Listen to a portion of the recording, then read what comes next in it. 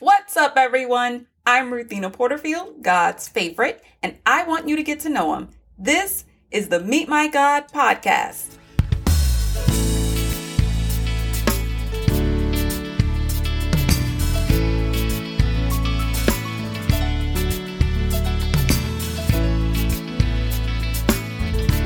Today we meet God in Daniel chapter 10, verse 20 through chapter 11, verse 5. No king reigns forever, except God, of course. He set it up that way.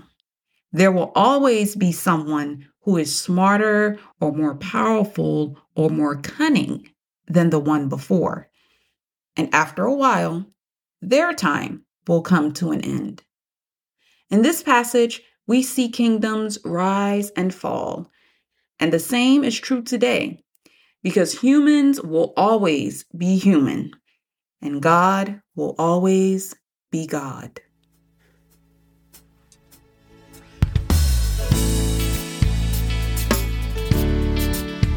Thank you for listening, but don't forget to read the scriptures for yourself. And if you would, please rate us in your favorite podcast app. It helps us so much in the rankings. Until next time, peace, stay cool, and God bless. You said go where